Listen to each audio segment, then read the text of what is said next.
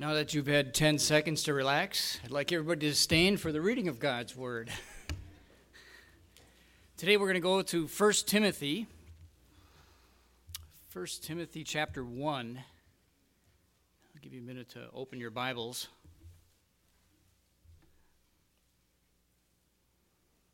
1 Timothy chapter 1.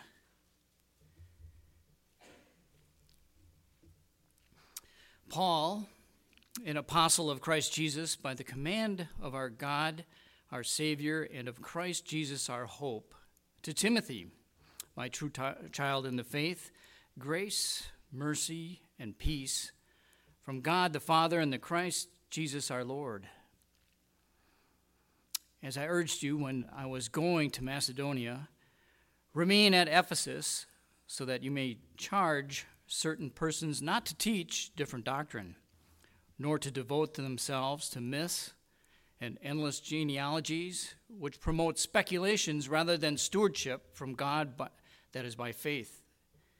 The aim of our charge is love that issues from a pure heart and a good conscience and a sincere faith.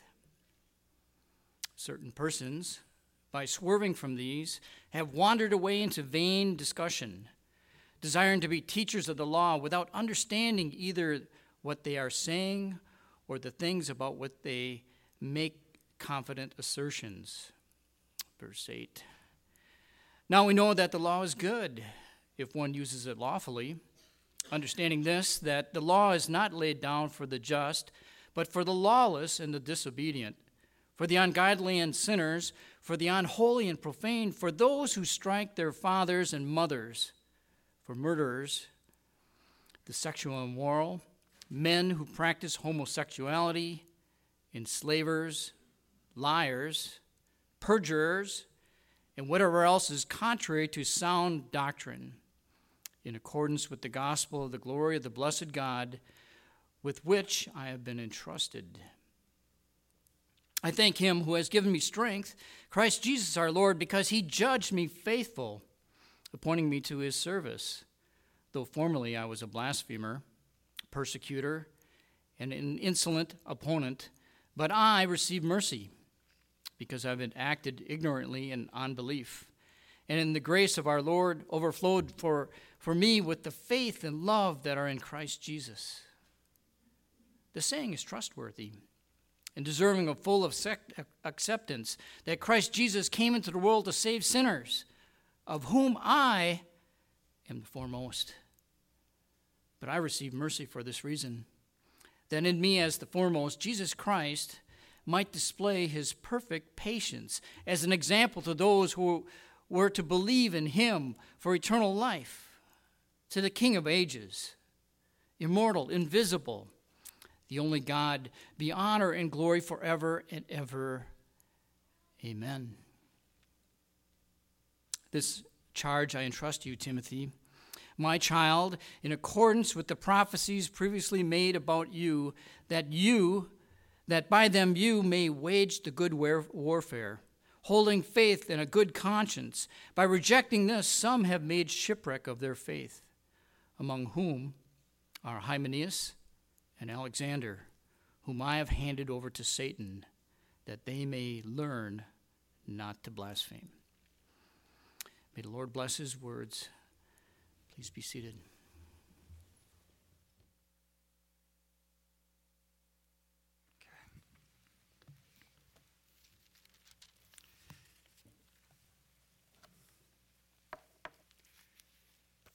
Well, 1 Timothy is a book of the Bible that goes with 1 and 2 Timothy and Titus, called the pastoral epistles. And these books of the Bible, as you've just heard one chapter read to you, give us a blueprint for what is the local church. And I just have to confess that one of my favorite themes in Scripture, one of my favorite things in life is the church. I love Jesus, and Jesus loves his bride, the church, and so I love the bride of Christ, which is the church. I love the church. The church is called the body of Christ, that Christ is the head over and gives life to. As the body of Christ, the members of the church are literally called body parts in Scripture. They are active participants together, bringing about God's purposes together as life to each other. The church is called a flock in Scripture, where we, the people of God, are called sheep who are led by a shepherd. The church is made up of sheep, but it also has elders emerge who are also called shepherds, shepherding the flock of God. The church is also called a family. It's a family where you have fathers, mothers, sisters, brothers interacting together, having family times, enjoying life together, having hard times together, praying for each other. You have older women acting as mothers to younger daughters in the faith. You have older men acting as mentors to sons in the faith. Paul called Timothy his son or child in the faith. You have baby Christians. You have adolescent Christians. You have young men and young women in the church. And you have older senior saints in the body of Christ that make up the family of God. You have the church, which is made up of sinners, which are also called saints at the same time. The local church is the expression of the kingdom of God here on earth. In 1 Peter, we're called a kingdom of priests. We are intercessors, where we intercede for each other, where we bring our worship to God as the priesthood in the New Testament. The church is where the barrier has dropped between Jew and Gentile, and we are the people of God. We are the new humanity of new creatures in Christ together as the church. The church is called a vineyard. I think the church is made up of those branches holding on to the vine in John 15. The church is called a field where you have wheat that's growing up, where there are also tares. The church is God's kingdom here on earth. It's His will being done on earth as it is in heaven. The church is a promised organism and institution that will prevail when all other institutions crumble. Do you understand that we should be excited about this program, this institution, this kingdom that Christ promises to build, because it is victorious. It's guaranteed victory. Apple, IBM, your business, any restaurant, the government, the United Nations, all of these things will crumble and crash eventually because they are held up by man's law or man's efforts. And even though some organizations are hugely successful, they ultimately will not succeed like the church will. The church is God's promised victor. And Jesus, when He addressed Peter in Matthew 16, verse 18, said, I will build my church, and the gates of hell shall not what? Prevail against it. Death cannot swallow up the church because death has been conquered by Christ in the resurrection. There's no more sting. Death hurts. Sin and suffering hurt. But ultimately we pass through the thin veil into eternity and gather together as Christ's bride, resurrected in glory for all of the ages. That is the church. And as you know from studying Scripture, there is the idea of the unseen or invisible church, and there is also local church. What's the difference?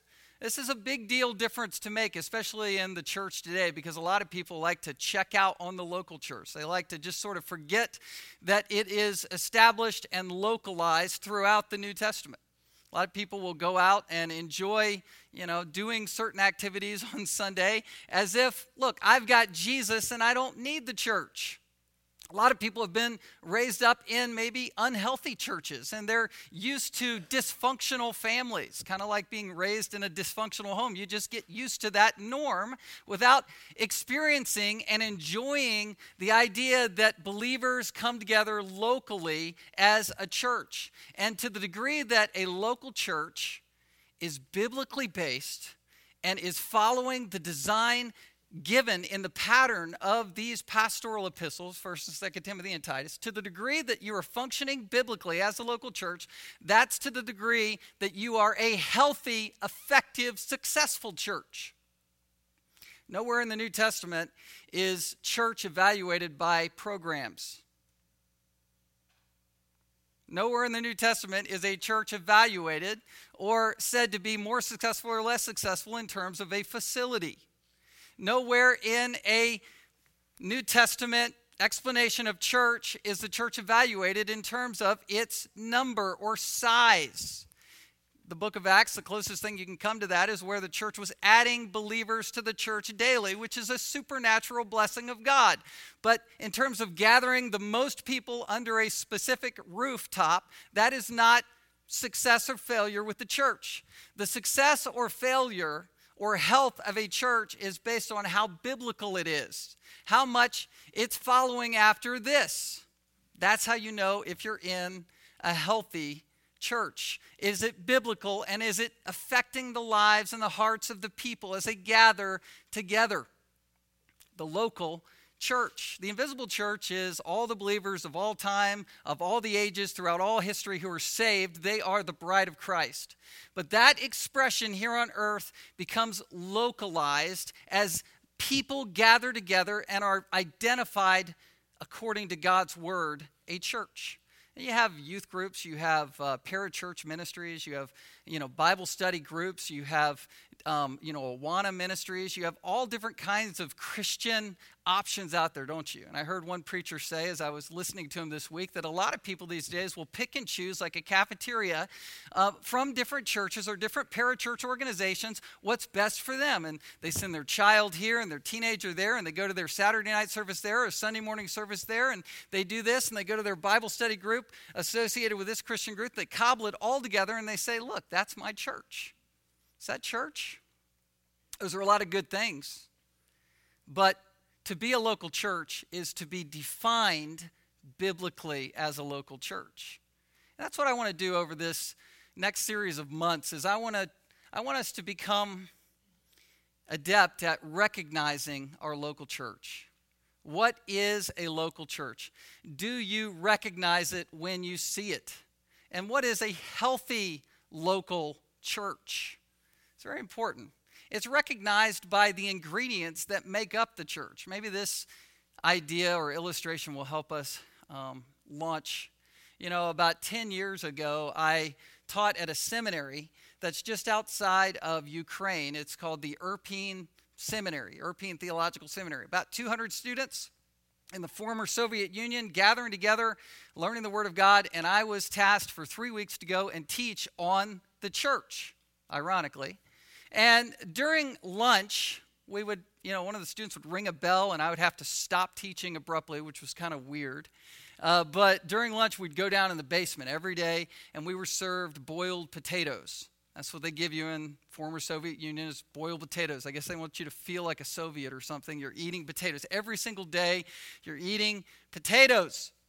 Hey, what's for lunch today? Potatoes. That's what we eat. We eat potatoes. And so I was on this potato diet for 3 weeks, losing all kinds of weight.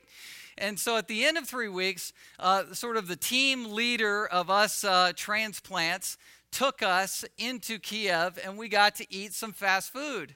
And we went to the one American fast food restaurant that we could find, and that was McDonald's. McDonald's, for better or for worse, we went to McDonald's to save ourselves, and I went in there, and the language was different. The people were speaking a different language. They were different looking, but the golden arches, yea, verily, the golden arches were there. Okay, it was red and gold, and there was a Big Mac, and there were French fries, and there were shakes, and the soft drinks were still soft drinks, but they didn't put ice in it, which was a weird sort of thing because they thought ice gives you a sore throat. It was strange. But it was McDonald's, and we were saved. And so how did we know it was McDonald's? We knew it was McDonald's because all the ingredients in terms of the manual for how to make McDonald's in former Soviet Union were there. They were following the guidebook for what makes McDonald's. They had the food that's McDonald's food. They had the ingredients that makes McDonald's unhealthy for you, but tasting really good. It was McDonald's. And I say that to say that when I went to church there on the Sunday mornings I was there, they had all the necessary ingredients from 1 and 2 Timothy and Titus flowing in the church. You had preaching, you had teaching, you had deacons, you had elders, you had communion, you had baptisms. You had a community of faith where people knew each other and they were living in an organic way, hearing the word of God, growing in the body of Christ. There was discipleship happening. There was evangelism taking place. People were praying according to Holy Scripture, and they had the right gospel. Guess what? Local church. Local church. And it was happening there as it happens all over the world, as it locally gathers according to the design and blueprint and pattern of God's word. Well, what we're looking at in 1 Timothy is Paul's mission or commission to his son in the faith, Timothy, to hit the reset button for a local church. The church that Timothy is entering into under the command of the Apostle Paul is the church at Ephesus. These are the Ephesians. This is who Paul wrote for the book of Ephesians. And Timothy is going there as Paul's proxy to restructure, reestablish this church that was becoming very dysfunctional very quickly, according to 1 Timothy, 2 Timothy. These books of the Bible are the blueprint to reset or restructure this local church, the church at Ephesus.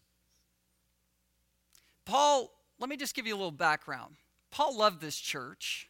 He had, I don't think, established the church originally. I think Aquila and Priscilla did. As they came and ministered the word of God to Apollos, the church at Ephesus was born. But Paul, in his third missionary journey, is said to have been with the Ephesian church, this is Acts 20, with the Ephesian church for 3 years, where it says he taught them the whole counsel of God. He never shrinked back from teaching them doctrine. He taught them the whole enchilada, Genesis to wherever he was in New Testament teaching. All the teachings of Christ went to this church. And it says that he admonished them in tears night and day for 3 years. The scene in Acts 20, if you'll turn over there, is a very emotional one where Paul was with these elders, believing that quite probably he would never see them again. He called the elders to a little port city called Miletus, met with them, loved them, and prayed with them, giving his heart because there was soon to be a prophecy given to Paul where Paul was going to be put in chains and delivered to Roman imprisonment. And guess what? That was going to happen. And we know that from our study in Philippians, that Paul went after his third missionary journey under house arrest, and he was there for about 5 years writing the prison epistles, which Philippians is one of them. And so what happens is right before he's going to jail, Paul, under the inspiration and influence of the Holy Spirit, is seeing the future about what's about to happen to this church. He's invested 3 years in them, and something bad is going to happen. Basically, the leadership is going to be influenced by some wolves. Look at verse 28 of Acts 20. He says, "Pay careful attention to yourselves and to all the flock in which the Holy Spirit has made you overseers." That's a word for elders also. "To care for the church of God, which he obtained by his own blood." Look at this. "I know that after my departure, fierce wolves will come in among you, not sparing the flock. And from among your own selves will arise men speaking twisted things to draw away the disciples after them. Therefore be alert, remembering that for 3 years I did not cease night or day to admonish everyone with tears." Look, Paul had skin in the game. He loved these people, and he called them a flock, but he realized that fierce wolves were going to come in. These are people who fly in under the radar as false leaders, false teachers who twist Scripture for their own gain, for their own manipulative reasons. Sometimes these false teachers don't even know that they're being false teachers. I think that's often the case because Paul even says that some are even going to rise, verse 29, in and among you. In other words, there are going to actually be some of those leaders he's praying with that are going to go corrupt. 5 years later, after Paul got out of prison in Rome, he was able to actually see that this is what had happened. We'll read about this in 1st and 2nd Timothy, that the church had gone bad, that there were false teachers, and he decides, instead of staying there and righting the ship, to leave his gun there to take over, and that's Timothy. And I think sometimes Timothy gets a bad rap because Paul is exhorting Timothy to be bold, to be strong, to be courageous. We think of Timothy as this timid person. But guess what? Timothy was Paul's best disciple and the best one suited for this job. Paul did not sacrifice the church at Ephesus to move on to Macedonia. No, he left his very heart and soul there. And to give the best attention to the church, the most attention to this church, he left Timothy. Timothy, it means, as a word, one who honors God, and that was Timothy. Acts 16 talks about how Timothy was a disciple of the Lord that Paul, on his second missionary journey, found, and he literally adopted Timothy as his son in the faith. Because 1 Timothy 4, which is years later, identifies Timothy as a young man. Earlier in his second missionary journey, when he found Timothy, Timothy must have been a teenager at that point. Timothy found this young teenager and took him on as a disciple, to be his mentor, to pour his life into this young man. Timothy was with Paul through Berea, through Athens, through Corinth, Thessalonica. Timothy in Hebrews chapter 13:23 was said to be in prison because that verse says he was taken out of prison. So Timothy suffered with Paul. Timothy took the shots that Paul took alongside of him. And Paul invested his very soul into this young man. And this man now probably was in his early or mid-30s, but was still called a young man to take on a task of this magnitude. A very serious and sober task was Timothy left at the church of Ephesus. But Timothy would be likened not to some timid disciple, who's either going to make or break the moment. Timothy would be like a Navy SEAL in the Navy, special ops going in for Paul to do a very strong job as a strong young man in the faith. He'd been raised by Lois and Eunice. His mom and his grandmom, his mom Eunice and Lois, are said in 2 Timothy to have raised him in the scripture since infancy. He knew the word of God. The scripture had made him wise to salvation. He was equipped, battle-tested, and ready for this mission in 1 Timothy. What's the first mission given to Timothy? What's the first exhortation? What's the first foundation stone that Timothy needs to relay in this church that's cracking and crumbling? Is to put the doctrine in order. That's number one. The doctrine of the church. He's called to guard it. Look at verse 3. As I urged you when I was going to Macedonia, remain at Ephesus so that you may charge certain persons not to teach any different doctrine. Verse 10, all this sin list leads up to this statement at the end of verse 10. Whatever else is contrary to sound doctrine. That's what Paul starts talking about right out the chute with the church. How do you make the church strong? Make sure the doctrine is healthy. The word sound with sound doctrine is a metaphor, or you could use this other word for sound as the word healthy. Healthy doctrine means healthy church. Healthy, sound doctrine. I think doctrine gets a bad rap a lot of times in the church these days. People say, well, look, give me Jesus, but don't give me doctrine. No more doctrine. There's too much doctrine going on. Just give me the Bible. Just give me the pure word. Don't give me doctrine. I don't want any doctrine. Give me Jesus. Well, let me put it to you this way. Doctrine is the gospel. The word didaskalos is the teaching, and there is inspired doctrinal statements throughout the New Testament and throughout these epistles that are teachings about Christ and the gospel. And any teaching about the inspired word of God is doctrine. That's what we're talking about. The teachings of the very gospel or about the gospel. That's doctrine. And I'll show you that in the scripture. In 2 Timothy chapter 1, again, starting the second epistle here, 2 Timothy chapter 1, Paul starts the epistle off in the same way. Look at verse 13. He says, follow the pattern of the sound words. So there's a pattern of teaching that Paul was exhorting Timothy to follow. This is the pattern of sound, healthy words or sound, healthy doctrine. Paul exhorts Timothy to guard the good deposit or guard the trust. Why is this important? Well, listen, it's so important that I want to call doctrine here the concrete slab of the house of God.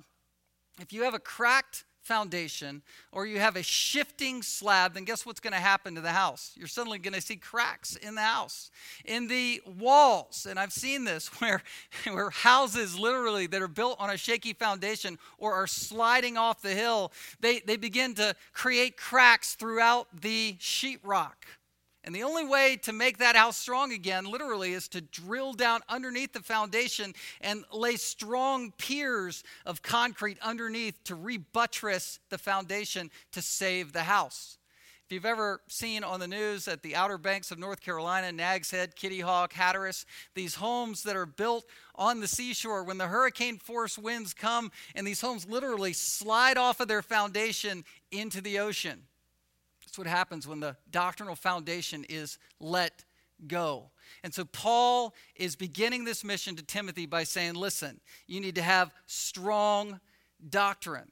Where, anywhere you see in Scripture the statement, this is a trustworthy statement, that's where you have doctrine, inspired doctrine. I want to show you that this is important. It's not just the books that are out there in the bookstore as doctrinal books. It's not just what we write as doctrine or explanations about Scripture that's doctrine, but doctrine is literally the teaching of the gospel that's found in Scripture. That's the foundation for doctrine. Summary statements about the gospel, summary statements about Jesus, summary statements about church leadership, summary statements about the themes of redemptive history, Genesis to Revelation. This is doctrine. This is what we hold dear for a healthy church. If you look at verse 15 of chapter 1, here's a doctrinal statement, and it's under the phrase, "This is a trustworthy saying." It's repeated throughout the pastoral epistles. Anywhere you have "this is a trustworthy saying," you can put all your eggs in this basket doctrine. Verse 15, deserving of full acceptance, that Christ Jesus came into the world to save sinners, of whom I am the foremost. If you look at chapter 3, verse 1, the saying is trustworthy. If anyone aspires to the office of overseer, which is eldership, he desires a noble task. This is the doctrine of gospel leadership in the church. 1 Timothy 4, verse 9, the saying is trustworthy and deserving of full acceptance. And then you see in verse 10, says, to this end we toil and strive because we have our hopes set on the living God. Look at this, here's doctrine. Who is the Savior of all people, especially those who believe. You know what this is? This is the doctrine of the atonement. The general salvation of Christ offered to the whole world and applied specifically to everyone who believes. 2 Timothy 2:11, another place in Scripture where you see a trustworthy saying. Verse 10, I endure everything for the sake of the elect, that they may also obtain the salvation that is in Christ Jesus with eternal glory. The saying is trustworthy. Now here's the doctrine of growing in grace, or the doctrine of the perseverance of the saints. If we've died with him, verse 11, we will also live with him. If we endure, we will also reign with him. If we deny him, he will deny us. It means that you were never saved in the first place. If we are faithless, he remains faithful. These are doctrinal statements. Titus 3, actually look at Titus 1, verse 9. This is talking about elders, leaders. What are they responsible to do? It says, he must hold firm the trustworthy word. That's doctrine, as taught, so that he may be able to give instruction in sound or healthy doctrine, and also to rebuke those who contradict. Titus chapter 2, verse 10, another picture of doctrine here. It's that in evangelism, we are to adorn the doctrine of God our Savior. We're to wear our doctrine. We're to live a life that connects with the gospel. Now, 1 Timothy or Titus 3, we'll close with our doctrinal study with this. Verse 3, it tells you how bad you once were, being foolish and disobedient. Verse 4, God our Savior appeared. That's Jesus Christ. Verse 5, He saved us by our works? No, not because of works done in righteousness, but according to His own mercy by the washing, regeneration, and renewal of the Holy Spirit. He poured out on us richly through Jesus Christ our Savior. Look at verse 7, doctrine, so that being justified by grace, we might become heirs according to the hope of eternal life. Verse 8, the saying is trustworthy. It's a doctrinal summary. Doctrine. Paul is possessed with the idea that Timothy and Titus need to reestablish churches locally with the concrete slab foundation of unadulterated, healthy, sound, pure, airtight doctrine. Doctrine. You need to know doctrine as a church. We need to be established in doctrine as a church to be a healthy church. And let me say this. Just because you have a good doctrinal statement doesn't mean you're a healthy, sound, biblical church. You can have things written down that aren't being followed. As a local church, you have to know the gospel. You have to embrace the true gospel. You have to love the gospel. You have to defend the gospel and follow the gospel. And the gospel should be penetrating your heart and your life where you're transformed. And you know that a healthy church is healthy when you talk to the people at the church. Do they know the gospel? Do they know what they believe? And are they being transformed by the truth to know Jesus more and more? Corporately, in the corporate community of the faith. Where do you want your kids to go to church?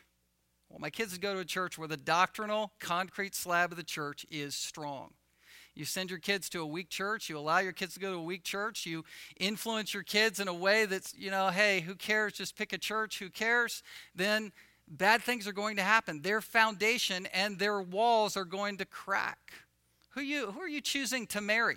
When you date people and you're looking to marry someone, you should be thinking in terms of their doctrine. If you have a different doctrine, you're going to have a world of hurt when you're trying to work through issues, when you're trying to train your children into how they're supposed to believe.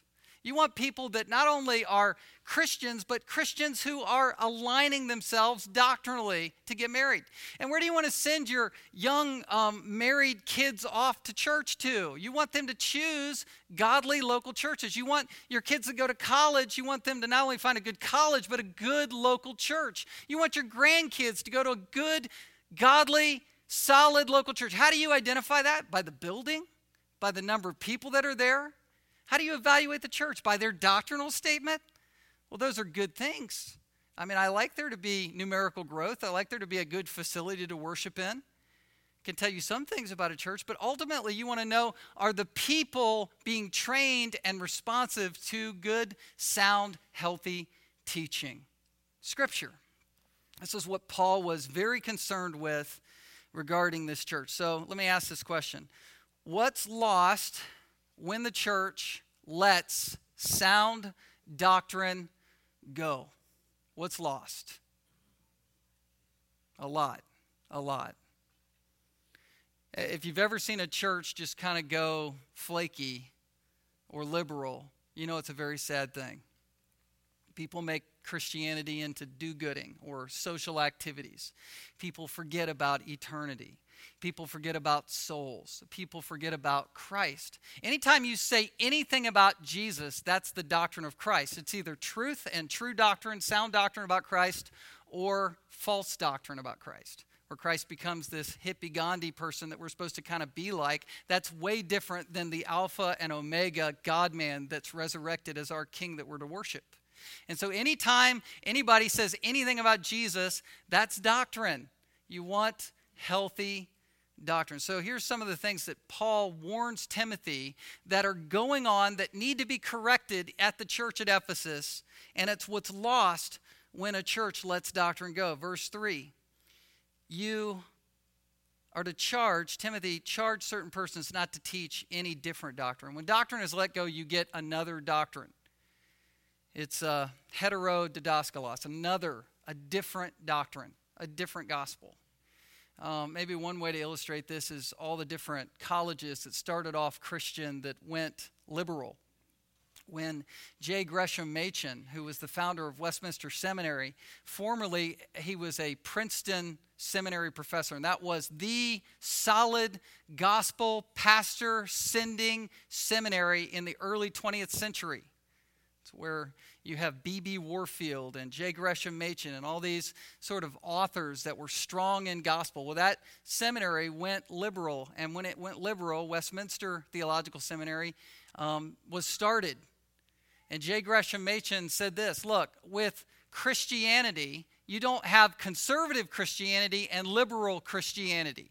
What you have is true Christianity and something that is another religion that's using Christian words. Serious stuff when things go liberal. A lot is let go. You know, Harvard started off conservative, went liberal, and Yale in part was rising up and rose up as an educational institution, in part as a corrective to Harvard. But that's academic institutions. It's far sadder, more sad when the church goes liberal and lets doctrine go. When it becomes a different animal, where you have a different Jesus and a different gospel, as 2 Corinthians 11 talks about, where Paul was exhorting Corinth not to trade in the true Jesus or true gospel. Well, number 2, or B in your outline, the church wastes a lot of time on things that don't matter. When doctrine is let go, the church gets in the mire and muck of programs and endless gobbledygook, doing all kinds of things, running after itself, chasing its tail, not doing any good for anybody, when doctrine is not at the center of things. Verse 4, nor to devote, he's charging certain persons not to devote themselves to myths and endless genealogies which promote speculations rather than the stewardship from God that is by faith. They have these leaders that were beginning to strain at gnats, examine their navel, people who are like reciting the Greek New Testament under their bed in the fetal position, right? I mean, you had these bad leaders who were saying, look, with this hyper sort of Gnostic view of the Bible, where they're sort of missing the main point of the gospel and going off into their own intellectual elitism, they were basically wasting everybody's time. And you'll see this in Barnes & Noble and different places in the religion section. You know, the Gnostic Book of Jude, this or that, or Bible codes where you can go into the original Hebrew and connect letters together to find Yahweh in a diagonal circle. I mean, you have these movements where people are missing the main point of Scripture and saying this is a holy supernatural book just like any other book. And if you scrutinize the genealogies or think about how many angels are on the tip of a pinhead, then you have something real that will change your life. Or the Bible becomes anti-intellectual, where people are these hippie Jesus followers that are saying, look, you know, you really can't know anything. It's all about mystery religion and feel good. And so let's just save the world and, you know, save the animals here on the planet and worry about things that really matter here now. Is that the gospel? I mean, it's not that we're supposed to not study the Hebrew and Greek, and it's not that we're not supposed to think hard. We are. It's not that we're not supposed to be a part of good movements here in our world where we live today. But first and foremost, we're supposed to talk about the gospel, which talks about the eternity, the eternal state of man, whether they're going to heaven or hell, whether they are part of the kingdom here and now, witnessing to people, being salt and light so that eternity will be filled with Christians. That's the gospel. That's what you see outlined through 1 and 2 Timothy and Titus, the doctrine of the gospel. I don't want to waste time. I don't want to strain at gnats. I want life change. And life change stops happening when doctrine is let go. Look at verse 5. The aim of our charge is love that issues from a pure heart and a good conscience and a sincere faith. You know, one of the greatest things that I've experienced since I became a Christian at 17 is I've had a clear conscience. Clear conscience. I was riddled with guilt and horrified by my own sin as an unbeliever. Now, I would harden my heart. I would sear my conscience like a false teacher. I would harden up and brace myself for the pangs of guilt that were entering into my soul as I sinned.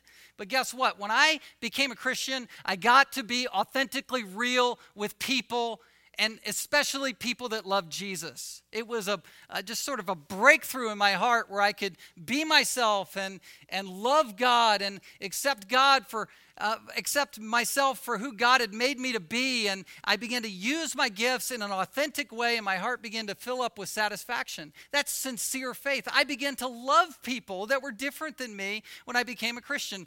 That transformation foundationally happened by me hearing sound doctrine. When you don't have sound doctrine, you have religion, and you have Pharisees, and you have the older brother and the prodigal son, Pharisees, and you have rebellious people who don't care, who are just let go, who are spinning out of control, either in religion or licentiousness, rebellion. But what we're supposed to have is what the stewardship from God, verse 4, brings, which is a protection of sound doctrine, which softens hearts, issues purity, and a good conscience and a sincere faith. Well, what happens when you let doctrine go is you have a different gospel. You have people wasting a whole lot of time in church. You have faith and love that isn't happening. And then letter D, the church leadership fills up with pride. You see this in verses 6 and 7. Certain persons, by swerving from faith and love, which is founded in doctrine, by swerving from these, have wandered away into vain discussion. Again, wasting time, building up what verse 4 talks about, a bunch of questions, a bunch of speculations, a lack of confidence in truth. Deconstructing the Bible and questions that need to be destroyed. They arise in the church, people swerving from these, wandering away. Verse 7, desiring to be teachers of the law without understanding. Look at that. Just stop there. Teachers of the law. People who, as verse 7, are going to make confident assertions. It's people who say, look, thus says the Lord, but they haven't studied. They're saying, look, this is what God wants for the church, but they have no concept of what the Bible says the church is supposed to be like. Making confident assertions. Think about Judas Iscariot. How confident was he in leading the Romans to find Jesus at night by kissing Jesus on the cheek, saying, look, here's the rabbi. That was a confident, bold assertion to give over the Son of God to be murdered. Diotrephes in 3 John, who wanted all the praise and all the honor to go to him as a leader. Boastful, arrogant leaders who are being confident. When you look at health, wealth leaders on TV, when you look at people who are name it, claim it, when you look at Benny Hinn or these people, they're confident, they're bold, they're making bold assertions. This is of God. And it condemns them all the more. Bold assertions without understanding. The only confidence leaders need to have in the church is the confidence that's founded on Scripture. This is the source of our confidence. This is the source of why we do what we do. Everything that a leader does needs to be based on the Bible. Why do we do church the way we do church? Well, it's because we're trying to follow the pattern of Holy Scripture. That's the goal, and that's the mission. Well, when you lose your leadership, then the body of Christ, our next point, becomes completely unaccountable. Look at verse 8. Now we know that the law is good if one uses it lawfully. Understanding this, that the law is not laid down for the just, but for the lawless and disobedient. Let's stop there. When you lose good leadership, you lose good teaching from Scripture. And what was happening here is basically Paul was saying, look, people are letting the gospel go. And so now there is no accountability. Have you ever heard the gospel where there's no repentance, no call to faith in Christ, where someone says, look, you need to repent of sins to know Jesus? People let the gospel go. They emphasize grace without emphasizing any accountability from God's law. Now, the Scripture here is clear. He says that the law is good. I think there probably was an accusation to say, look, the Old Testament and the Old Covenant law, the Ten Commandments, they don't in any way apply now to the New Testament church. So we're just going to forget about calling sin, sin. We're just going to enjoy grace in Ephesus now. Let's just live large in this Christian community and not talk about sin whatsoever. Now, Paul is quick to say, verse 9, understanding this, that the law is not laid down for the just. He's saying, look, don't think that I'm saying, Timothy, that you're supposed to make a bunch of Pharisees who are law keepers. People who are saved are not law keepers. You're not trying to obey your way into the kingdom. The law is not meant for that. It's not meant for, you are justified by grace. You're saved and transformed from the inside out, not by being some obedient Pharisee. However, don't forget the fact that the law is given to convict. And the Old Testament law, yes, it was fulfilled in Christ, but the New Testament redefines the law in terms of the law of Christ. And so as you obey and run from these sins that are restated in the New Testament, you're really running from sin to Christ, and that's the law of Christ. It's what Romans, in Romans 11, calls the law of love. I think it's Romans 13, the law of love. It's the law of Christ, and it's applied to those who are lawless, people who don't care. Look at verse 9. They're lawless, disobedient. It says, for the ungodly and sinners, for the unholy and profane, for those who strike their fathers and mothers. Literally, striking means striking a blow of death. People were killing their parents and getting away with it. Wow, right? For murderers, verse 10, the sexually immoral, for men who practice homosexuality, enslavers, liars, perjurers, and whatever else is contrary to sound doctrine. Look at this list in verse 10. You know what this is saying? It's actually saying a couple things here. One, that you have a sin list for those who were sleeping together in heterosexual immorality, and you have those who were in homosexual immorality. It kind of puts them on the same par in a group listing here. It's pointing out that all sin is sin, and all sin is what we can be redeemed from, whether it's homosexuality or heterosexuality, whether it's general lying or being a perjurer, somebody who's in court actually lying under oath. There are degrees and variations of sin, but it's all in the same pot, and it all sends people to hell unless they repent of it and are transformed by the glorious message of the gospel. Enslavers, people were stealing people and taking them into slaveship. I mean, you have, or enslavement. You have, people who are involved in sex trafficking. You have all kinds of this stuff going on in our world today that was happening in the ancient world, and the church was just letting it go. The church was just turning a blind eye to sin. And the world had crept into the church, and so the law of Christ needed to be applied, and people needed to be held accountable. People who were unsaved and people perhaps who were saved, who were acting like the world, who needed to repent. So the church wasn't being held accountable. It needed accountability. And then verse 11, the church loses God's glory. What do you lose when you lose sound doctrine in the church? You lose the glory of God. Verse 11. It says, this is sound doctrine in accordance with the gospel of the glory of the blessed God. The sound doctrine, healthy teaching about what? Verse 11, healthy teaching about the gospel of the glory of the blessed God with which I have been entrusted. Do you realize that the glory of God is manifest to the degree in the local church?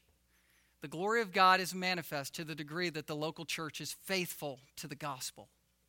You want the glory of God to light up in this place? Then we need to be faithful to sound teaching, faithful to healthy doctrine. That's what changes your life. That's what will change our kids' lives. That's what will leave a legacy of health in God's church.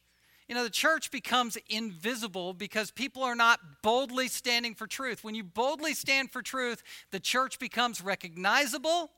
It becomes the accountability to a culture, and it becomes local, where you're standing for truth and the glory of God is present. In Ezekiel, that book, throughout chapter 9 and other places, it talks about how the glory of God, the Shekinah glory, left the temple. Where did it go? Well, the glory of God in John 1:14 came back in Christ. John 1:14, where he was full of grace and truth, full of glory. And then it was ultimately established in God's kingdom work, which is now the church. Acts chapter 2, where the pillar of fire rested above each head of the 120 who were in the upper room. And the glory of God was manifest in the church. And to the degree that we are clinging to, holding forth, shining forth the word of life, the gospel, that's to the degree that the lamp is turned up and our glory is brightly shining as a church that loves the truth. Lastly and sadly, what is the last thing chapter 1 talks about that's lost when you lose doctrine? We're going to skip a section and come back to this section, verses 12 to 17. We're going to bring us back to that next week, but look over at verse 18. The last thing that's lost is people and their souls. Paul says, "This charge I entrust to you, Timothy, my child, in accordance with the prophecies previously made about you, that by them you may wage the good warfare, holding faith and a good conscience." He's saying, Timothy, be a godly leader. Wage the good warfare literally is strategize the good strategy. He's saying, Timothy, act like a general over an army and wage a good campaign here. A lot's riding on this. The pastoral epistles were not just specifically written to Timothy. They were written to Timothy in this laboratory example for all the churches of the New Testament to follow. And so a lot is riding on how Timothy leads this ship. He's saying, wage the good warfare as a good army general. Holding faith. In other words, keep believing the gospel and a good conscience. Live a life of pure morality. And then, by the contrast, you have false teachers. By rejecting this, some have made shipwreck of their faith. How bad is this? This is not just, oh boy, throw the anchor down. The ship is kind of breaking apart. Let's get in the lifeboats. No, shipwreck back then is like being on a 747 that goes down into the icy Pacific Ocean. You're going to die if your ship wrecks, typically. And so he's saying these leaders in the church have died spiritually. And they've been raining death at the church of Ephesus. They're cancer within the church, and they needed to be excised. Literally, Paul performed apostolic church discipline on two men. It says, among whom are Hymenaeus and Alexander, whom I've handed over to Satan, that they may not learn to blaspheme. Now, this could be church discipline that is the ultimate severe discipline for Hymenaeus and Alexander to come back, but we don't know. I wouldn't want to be them regardless. 1 Corinthians chapter 5 is another place where Paul handed someone over to Satan to teach them so that their souls would be saved utterly or ultimately. It was a person who was involved in egregious immorality that was incestuous. That's 1 Corinthians 5. And what it is it's when someone is taken out of a local church and forbidden the privileges of a local church and is put out in Satan's world to fare on their own. And that's what he's doing here to Hymenaeus and Alexander, saying they are put out of church leadership. They are not allowed in because they're harming the local body. And I would not want to be them. I kind of put them in the same category that Judas Iscariot was in. It would have been better for Judas to never have been born in the first place, because he had an eternity in hell, or is in eternity in hell, having followed Satan. So, these are some sober themes, and one specifically very sober theme, and that is that we are called as a church to have healthy doctrine. Listen, the church, whether it's effective or not, is not based on size or facility. The effectiveness of the church should always be evaluated in terms of how biblical it is. Is it following God's word, and is it following and founded on the concrete slab of the gospel? I believe we are, but I believe we can strengthen it more. And I believe Anchorage Grace Church can be a church in Anchorage where it's a very transient community, but we are a family of God that is local and here, and we have a testimony of holding firm to the truth of the gospel. We don't pull punches. We call sin, sin, but we also honor the grace of the gospel, where people come from all different kinds of backgrounds, all different kinds of ways of life, and they are saved by the grace of the gospel here. We're not here to make the church more worldly, more programmatic, more slick. We want the church to be otherworldly. We want it to be the kingdom of God on earth, where Christ reigns as king. And I'd ask you, if you have not yet joined up in your heart, or even formally as a member, I would ask you, commit. Not because this is a perfect place, but because I believe the leadership here and the body of Christ here is striving to be biblical. Let's bow our heads and our hearts as we prepare to take the Lord's Supper together now. I'm going to look at 1 Corinthians. And if the men will come forward to wait on us as